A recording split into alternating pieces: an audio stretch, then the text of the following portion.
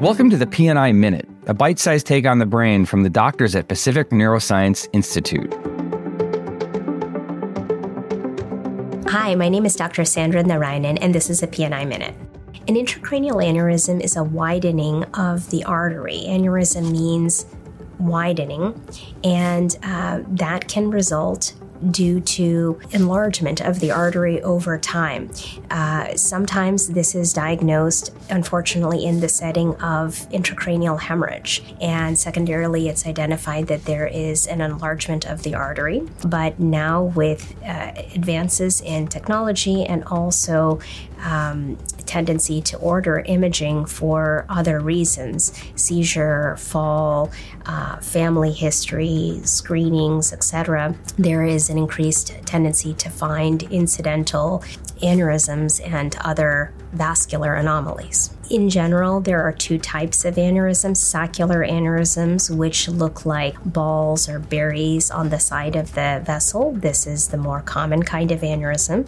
Or there are fusiform types of aneurysms that are spindle-shaped and look like a general enlargement or widening circumferentially of the aneurysm. Most aneurysms are silent until the point in which they leak blood or rupture.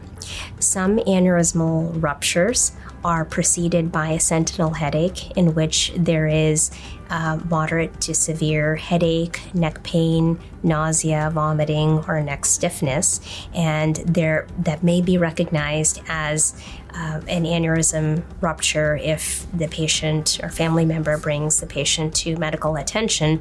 That's ideal, but it may not present as a fulminant worst headache of life, because these aneurysms, they don't continue to remain silent. They're usually followed by a second rupture, which is much more obvious.